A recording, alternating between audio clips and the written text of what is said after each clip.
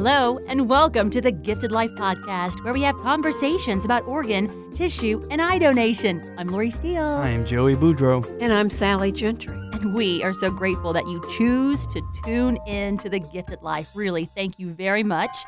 On today's episode, the bucket list. Have you ever talked about a bucket list? Watched a movie about the bucket list? I did. There is one. You have a bucket list? Yes, I do. What's on it? Share? Not today. Well, there's a video going around. This one's going to inspire you, right? And it's a bucket list, and it's tied to donation, and it has been seen millions of times. It's something you're going to watch again and again. So we're going to talk about that, the reason behind it, and the impact it has had. Incredible. And then we're going to talk about the many facets of UNOS, the United Network for Organ Sharing. In our family support segment, we're going to talk today with Ricardo Fernandez. He's a Tulane transplant social worker. He's going to tell us about the type of support services that are offered to potential recipients on the waiting list, as well as support services after someone's received a transplant. So we look forward to talking with Ricky. Yeah, and we'll also honor a hero, all that and more here on The Gifted Life. We ask you to please share what you hear today, and we try to make it as easy as possible. Of course it is. You can easily find us on iTunes, Google Play, or whatever podcast app you may prefer. And maybe you're on social media, Donate Life Louisiana. If you're on Facebook, Twitter, and Instagram, we're at Donate Life LA. A lot of what we talk about here, feature here, you'll see on those sites. It's pretty fun. And you can also reach us by phone, 504-648-3477. That's our hotline. We want you to call in, interact with us. What are you thinking? What do you want to know about? You can help us script our next podcast. We may even use your audio. So get involved today. Let's get going.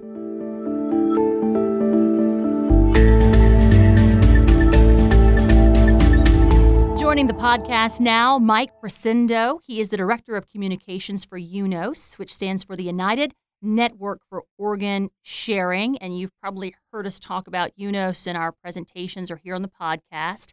They house and manage the donor registry list. Welcome, Mike. Thank you. Great to be here. Hey, Mike, in previous episodes, we've talked about UNOS a little bit, and obviously one of your primary roles is that list, managing the wait list that everyone talks about and knows about. But clearly you guys are much more than that. Can you tell us about UNOS? I can, and actually even that concept of a list can even be a bit of a misnomer because it kind of assumes that there are people in a linear order. And over time, we're going to work on helping the public understand it. It's kind of a pool. Our job is to match the organs most optimally with the recipient. And so the most optimal recipient might have to wait a couple of months, or it might be a day, because we don't really control the organs that become available. So obviously, how long somebody has been on the list is one of the variables, but there are hundreds of variables, most of them very medical and scientific. If those are all equal, then we talk about breaking the tie by, well, this person's been on the list longer, so they need it. Our objective is to save as many lives as possible. So someone who's on kidney dialysis that could conceivably live on dialysis for many more years, obviously somebody who's predicted to maybe have 10 days left is going to get that organ first, even if the person who is healthier has been on the list longer. So it's really kind of a pool. Every time an organ becomes available anywhere in the U.S., we run that match, and it's a very sophisticated computer-based algorithm. We're constantly refining it based on feedback from the transplant community, the scientists, the doctors, always looking to see how we can save more lives by doing more transplants, by making that system as efficient as we possibly can. So ideally, you want to have the best match for that particular donor. So as he said, it's not real linear. Sometimes you'll see patients higher on the match than others, and there's so many things that go into each organ. You mentioned kidney, and even with hearts and lungs, there's a lot of different comorbidities or demographic type things or simply geographical obstacles that go into the formula for the list. And myself, Mike, as the Chief Clinical Officer, I deal with it more on the clinical side, but I do have a lot of dealings, a lot of workings with UNOS, especially from the policy side. So tell us a little bit about how you guys are involved from the policy standpoint. Absolutely. So some years ago, the government thought that, hey, let the transplant community somewhat govern itself. So they, asked UNOS to stand up this contract and serve the system. But part of what we do is set the policies, but when I say UNOS sets the policies, it's not UNOS staff setting the policies. We have dozens and dozens of committees.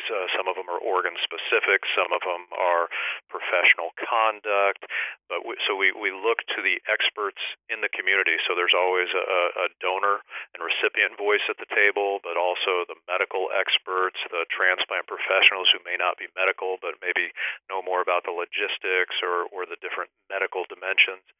So all of these people contribute to creating these policies. We also go to great lengths to be very transparent about these. So whenever a policy is up for change, it may have been through months or even years of deliberations by these committee members as they continue to refine it, and in some cases do scientific modeling on these things. And ultimately, before we put it in a formal policy, it'll go out to the public for public comment. We're actually in a public comment period right now where several of those policy changes are out there on the internet right now for the public to weigh in. Once those public comment periods are done, the responsible committees and our board will take into consideration that comment. Sometimes it might raise some new issues, so maybe back to the drawing board. Other times it might be a subtle refinement for what they're doing, and then it ultimately goes to the board, again, composed of members of the transplant community, to vote on it and put it into place. And then once these things are implemented, it might mean that we need to rewrite code in the system in terms of how organs are allocated. It might mean we need to reconsider how the policies are monitored and even enforced. We have a member quality department that works with the different transplant hospitals and organ procurement organizations on their approaches to see if we can help things get better and share best practices. And occasionally there's things that aren't going according to policy, so they are also there to monitor that. And if we detect an organization, depending on the severity of it, sometimes these things are accidental, sometimes, unfortunately, maybe they're not. But it's our job to bring those to the organization's attention. If it's something grave, we have the ability to ask them to stop doing transplants until we work it out. But usually it's a peer review process, so it goes to other professionals who view the incident. It's even anonymized, so they don't even know which hospital or organ procurement organization they're evaluating. They're just looking at the facts and stuff. And so that's kind of how the policy and governance function works. And we're constantly looking for new perspectives, new members for those board committees, and then ultimately board membership. We also have regions throughout the country, so several times a year we'll hold meetings in these different regions where the transplant professionals and recipients can come together and provide feedback and talk about those type of things. One of the things we're currently dealing with is how we might be able to bring more equity to how livers are allocated throughout the country, and that's been a journey that's been going on for multiple years. That's been a hot now. debate. We're hoping. Yeah, and from your clinical perspective, welcome to hear your perspective. I know from a big picture, we're hoping to go out to public comment on that with some proposed solutions this summer, gather the feedback from those, and hopefully be able to actually have a board vote by the end of the year, probably in December is what we're hoping for. And that's the amazing thing. When we've talked about UNOS before, a lot of times we talk about it's, like we said, the list, even though obviously it's not linear. But there's so much more that goes on, and not just the list and not just policy. As Lori's brought to my attention, they've got campaigns on how to be a donor or pushing the donor registry. Yeah, at the same time that you guys were talking about all those policies and procedures and things, you also help to educate the public, and you're pretty good at it. I'm referring to this video that's going around, unos.org/bucketlist. If you haven't seen it, you can also go to our Facebook page, Donate Life Louisiana. It's something that we recently posted, but it's about the bucket list, and it's this video that just draws me in each and every time because it's so well done. Mike, can you tell us about the video and the reason behind that video? So powerful. Well, and it's a great story. story too. Thanks for asking me to share it. So our objective was, hey, let's do a public service ad campaign. These are the kind of campaigns where TV stations and websites will air your content for free. As a not-for-profit, we don't have money to buy advertising. So we had planned on doing some things where maybe you could do some bus boards or banners in airports and things. And our objective was we wanted to build trust and awareness in UNOS because we are the nation's transplant system. And the hope was that the more people become aware of us, and one of our mantras is you can't trust what you don't know. Mm-hmm. So we wanted people to become more familiar with us. And likely most people directly touched by transplantation know about us, but right. There are millions of people who are potential living donors or deceased donors that if they knew more about us, they might be more inclined to volunteer to be a living donor or might be more inclined to check that box at the DMV to become an organ and tissue donor. And so that was our objective, is to raise that awareness and hopefully inspire people to support. So again, we thought, okay, let's do some print or out of home. And along the way, we were approached by a television writer and producer, a film producer out of Australia. His wife happens to be a doctor in the transplant field in Australia, and he knew how large this market was. And he had this neat idea to create basically a television public service ad, a 60-second commercial, for lack of a better term. But again, these things cost hundreds of thousands, even millions of dollars to produce typically. That's not money we had. And so initially, his name's Damien Toogood. He's out of Australia. And so we told him that. Great idea, Damien. We don't have the budget. Help us do it. Always the case, right? He didn't have the budget either. So he approached some different national and international ad agencies. One of them got all excited about it and said they would, and they said they wouldn't. And then another one got excited and said they would, and then they said they wouldn't. We did about 6-9 months of that dance, and we finally got to the point was, darn, we can't get a national ad agency with those kind of resources to do this for us. And Damien and I were brainstorming, well, I have some money set aside to do this print campaign. It's not hundreds of thousands or millions of dollars, but it's money we set aside to, pay for the printing of these banners that could go up in airports and shopping malls and stuff. And so we put our heads together and said, okay, maybe we can pull it off that way. And in large part due to Damien Toogood's efforts of calling in some favors, and then ultimately an international ad agency called Publicis calling in some favors, we were able to get producers, writers, actors, all these folks to either donate their resources or deeply discount it.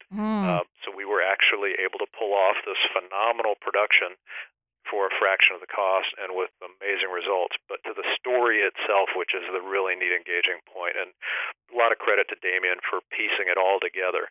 There are numerous stories actually around the world. These were inspired by stories in the U.S. where we'd heard of, and in particular Damien had heard of organ recipients hearing that their deceased donor had a bucket list. And so in honor of their donor, they were going to take that bucket list and fulfill it. And what a neat story to show how the gift of life continues. And Damien, being an advertising professional, knew that if we just hit all the sad aspects of it, people would probably tune out and turn off. And knowing that we have such short attention spans these days, okay, we've got to do something that gets people's attention, keeps them engaged for 30 or 60 seconds that we have it there, and really touches their heart. And very authentically. Everything we do is authentic. We're not making any of this stuff up.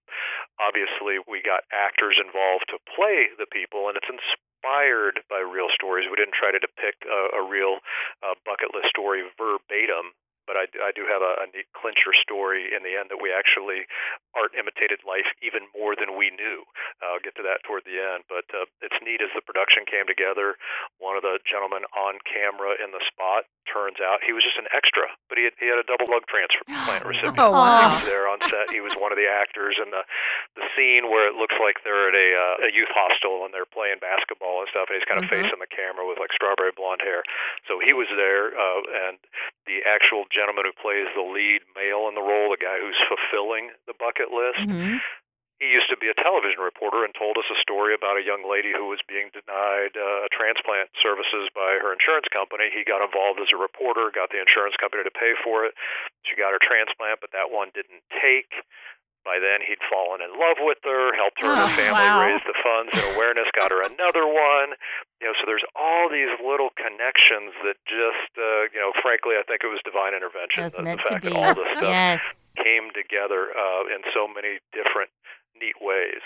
But back to the bucket list story, the bucket list that is semi-fictionalized, again, based on real things. If you look at the website that you mentioned at the beginning, you'll see video clips and links to the actual news stories.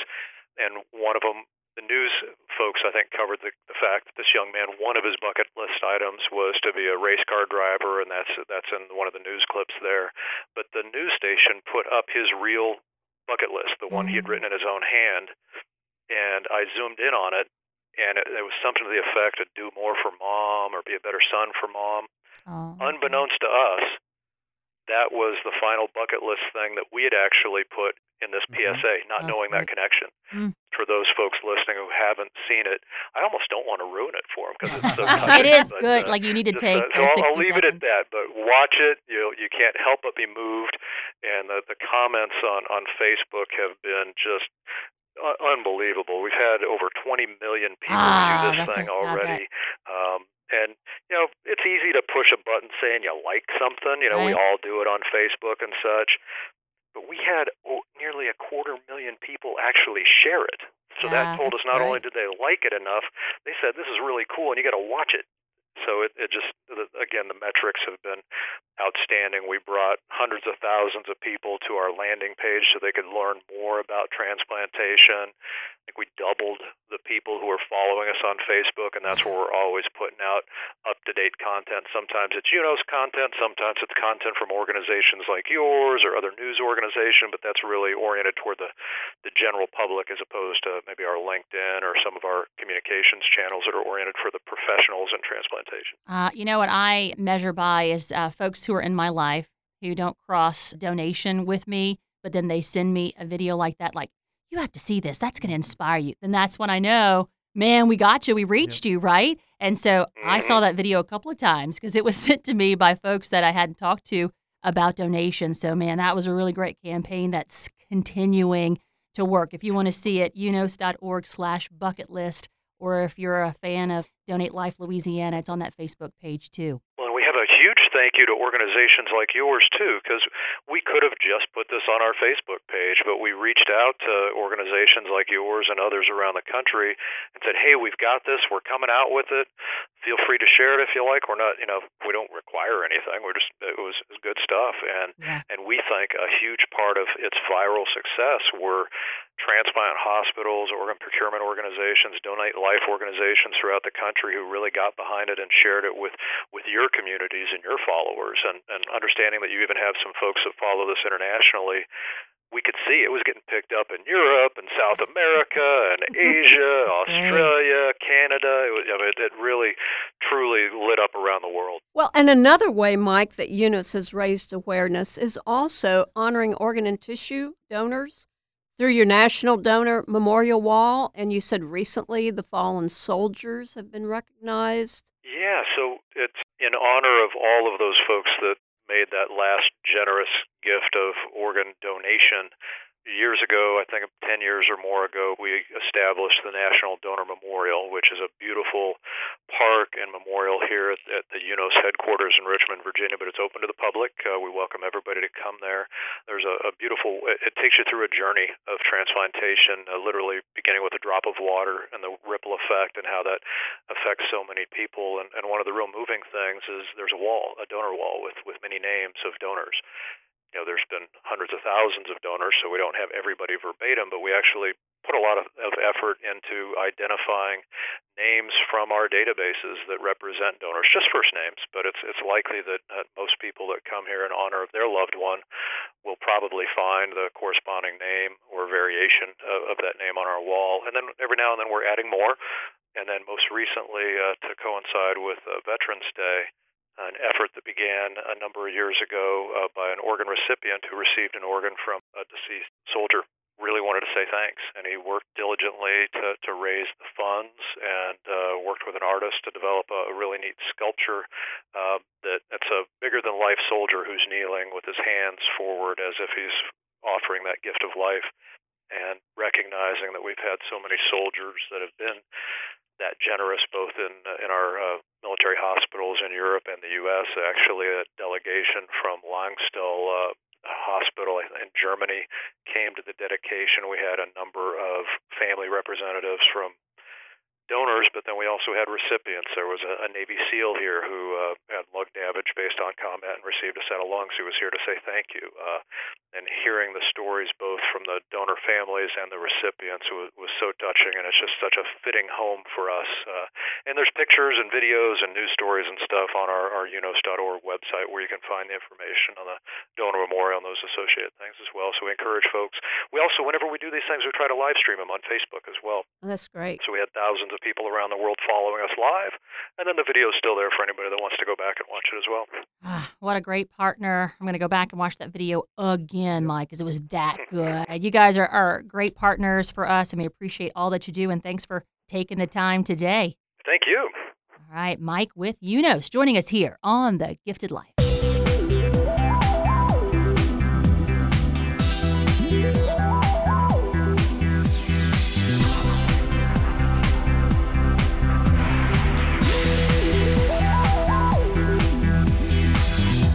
We are so excited. We have an in-studio guest today from Tulane Medical Center. Welcome, Ricky Fernandez. Hey, Ricky. Good afternoon. Thank you for having me. Yeah, he's a clinical social worker, been doing it for a while, so a veteran in his ranks. And he's going to help us learn today, Sal. Yes, indeed. So, Ricky, we had talked a little bit earlier about what type of support services are offered.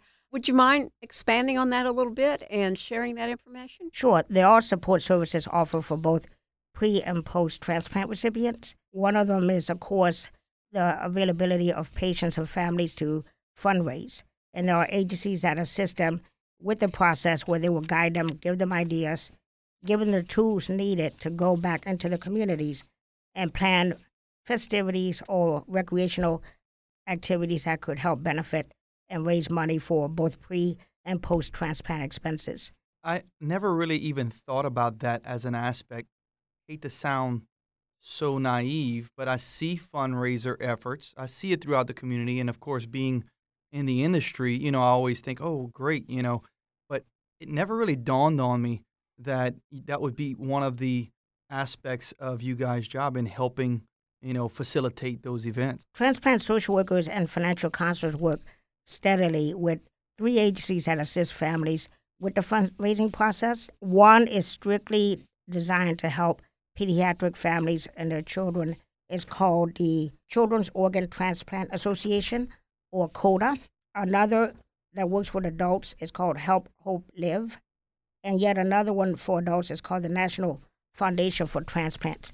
These are professionals that will guide loved ones or other caregivers within the family to focus on these efforts in the communities and with church groups, things like that. So along with that, then when somebody does get listed and they're there in the hospital waiting for that organ, do you go in then and speak with the families, or is there a psychological that's done first? The process is social workers do see every patient and family that comes into the hospital. They also see them through outpatient clinics and conduct what's called a psychosocial evaluation. Uh-huh. Psychological or even psychiatric follow-up is done on a referral basis. They're either referred or recommended by the transplant social workers, the RN transplant coordinators, or the physicians. And a full psychosocial is completed where we look at things like appropriate caregiving, appropriate mode of transportation, being not just Medicaid or public transit, but having some access to private transportation in the event that a person is called with an organ offer in the middle of the night or a holiday or a weekend, or if they're called in with a critical lab value that requires immediate attention. We also look at substance abuse or mental health concerns, which could all be barriers to meeting the post-care demands of taking care of the new organ. And this goes for both liver, pancreas, and kidneys, which is what we do at Tulane. There are other centers that will also do hearts and lungs. I see. And small intestines, small bowels. So do you then do like one-on-one counseling with the recipient and their families, or is it more of a group setting that people can share what's worked for them or what's not worked for them? Some transplant centers do offer support groups for people who have similar issues or interests, or could be to bring in community speakers from the outside who may be an expert in their area. Uh-huh. For the most part, most transplant centers do focus on individual patient and the family concerns. The social worker would again assess what those barriers may be, and then we will refer out to either a psychologist or psychiatry if needed, I see. if more of a medication evaluation is needed. The importance of them maintaining the medical regimen is life or death. Like some people that have high blood pressure medicine, they may skip a month and or skip from here and there if they can't make ends meet in other areas. But with transplant, it is so important that they can't skip one single dose. Yes. So you guys' job in that is so vital in keeping them healthy, and being able to take care of themselves. One of the things we do was called a telephone pre-screen, and my colleague and I will assess all patients to see if they're on dialysis, if they're not on dialysis. We check for height and weight to make sure they may meet BMI criteria for listing. We check to see if they have a caregiver, access to transportation. We're kind of looking for red flags before the entire process begins to know what to look for and address once they come to clinic and get a more formal assessment when they come through the education class, which all patients and caregivers are required to attend. Yeah. So what don't you do? You do a lot. Yes. I deal with the volunteers, too. You talked about helping with those fundraiser efforts, getting them out in the community, giving the information that they need. So kind of what's the success rate, or what do you base on that? How is that going when it comes to doing that in our community? When I get the feedback is nationwide, because I'm on a mailing list with CODA, because I do pediatric transplant as well. The parents are just so grateful, and many are saying that if it weren't for CODA, that they don't know if they would have made it. Because many times one of the parents may have to step away from their job, either on short-term disability or resign altogether to meet the needs of their now, I wouldn't say critically ill, but chronically ill child. Mm-hmm. That demand alone takes away from being able to meet their employment and career demands. Mm-hmm. So CODA, even though all these fundraising efforts are not geared to take the place of the income, but it releases the stressors of the added hardship that comes with the expenses of transplant. And I guess you kind of introduce them, too, to the transplant world, what's out there, links, resources, partners, which is what we try to do on this podcast as well. That's kind of what you feel? Yes, absolutely. And also to make it feel that first call will decrease so much anxiety and anguish for the family that it's almost like that volunteer or person on the other line becomes like a family member to guide them through the entire process. So somebody out there is listening and they want more information, kind of where do you send them? Or is there a site, or is there a phone number if they wanted to reach out and maybe get more information, learn more about what you talked about? There's so many resources out there, like for people like who want to return to work. There's Ticket to Work, there's Louisiana Rehab Services. So I try to assess what the exact needs are and what are their long-term goals, because basically they have a new outcome in life where they're still coming to the doctor regularly and having labs completed, but hopefully they're off of dialysis. Their quality of life has just improved so much. And for liver transplant, just having a replacement liver, they're no longer always feeling sick, feeling like they have altered mental status. All that is corrected in time. Man, you provide a lot of comfort, sounds like. Yes. Yeah, good job. We try to. Yeah. Good. This information will be available on our website at lopa.org. Go to the Family Services tab, and then you'll see support resources. Well, good. We appreciate you coming in, joining us in the podcast studio, the podcast world. Ricky Fernandez with Tulane Medical Center, clinical social worker, helping us learn here on The Gifted Life.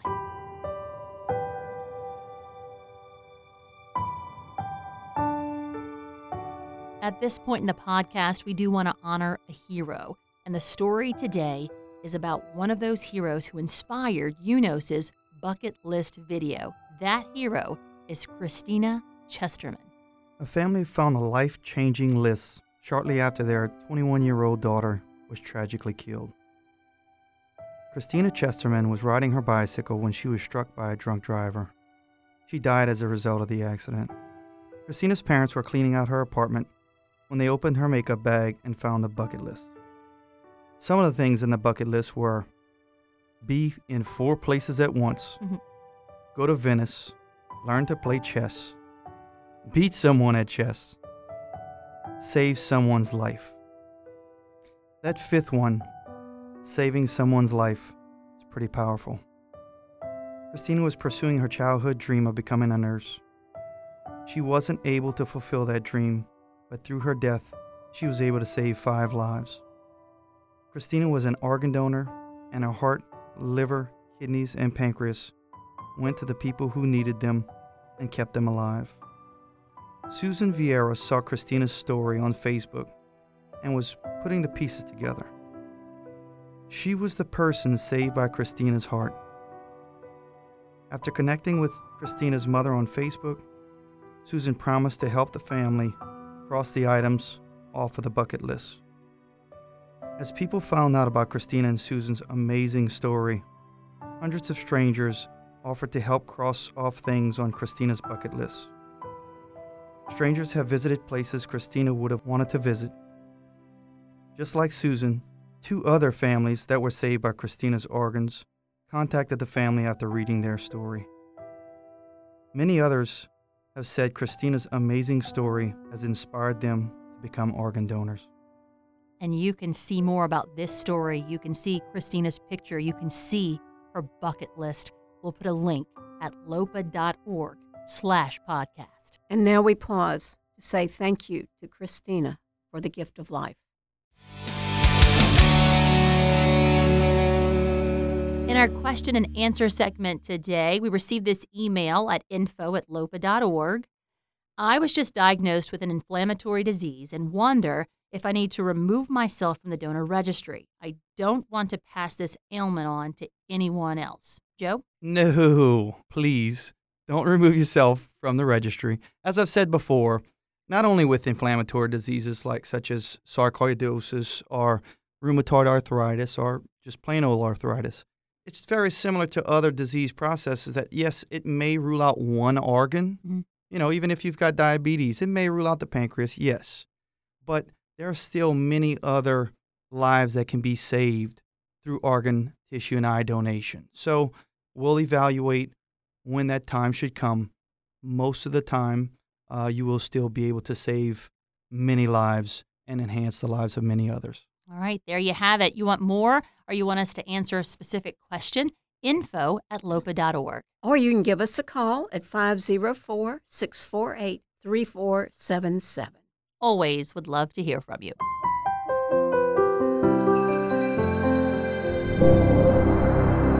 Guys, we have wrapped up yet another episode of The Gifted Life. Episode 51 in the books. There you go. I know somebody was going to have to say it. It's like just rolls off the tongue, guys. We had some pretty special guests in today. We did. We want to first thank Mike Presindo for not only explaining the many layers of UNOS, but also for their continued community outreach efforts that have clearly reached so many people. And we thank Ricky Fernandez for sharing his perspective from the Transplant Center side on what it means for transplant recipients. We just love our partners. We learn every podcast, and we hope you take what you learn and you spread it in your community. That's how it works. Thanks, everyone, for listening. We want to remind you that you can register as an organ, eye, and tissue donor anytime at registerme.org. Now, go out and do something you don't normally do to help us make life happen.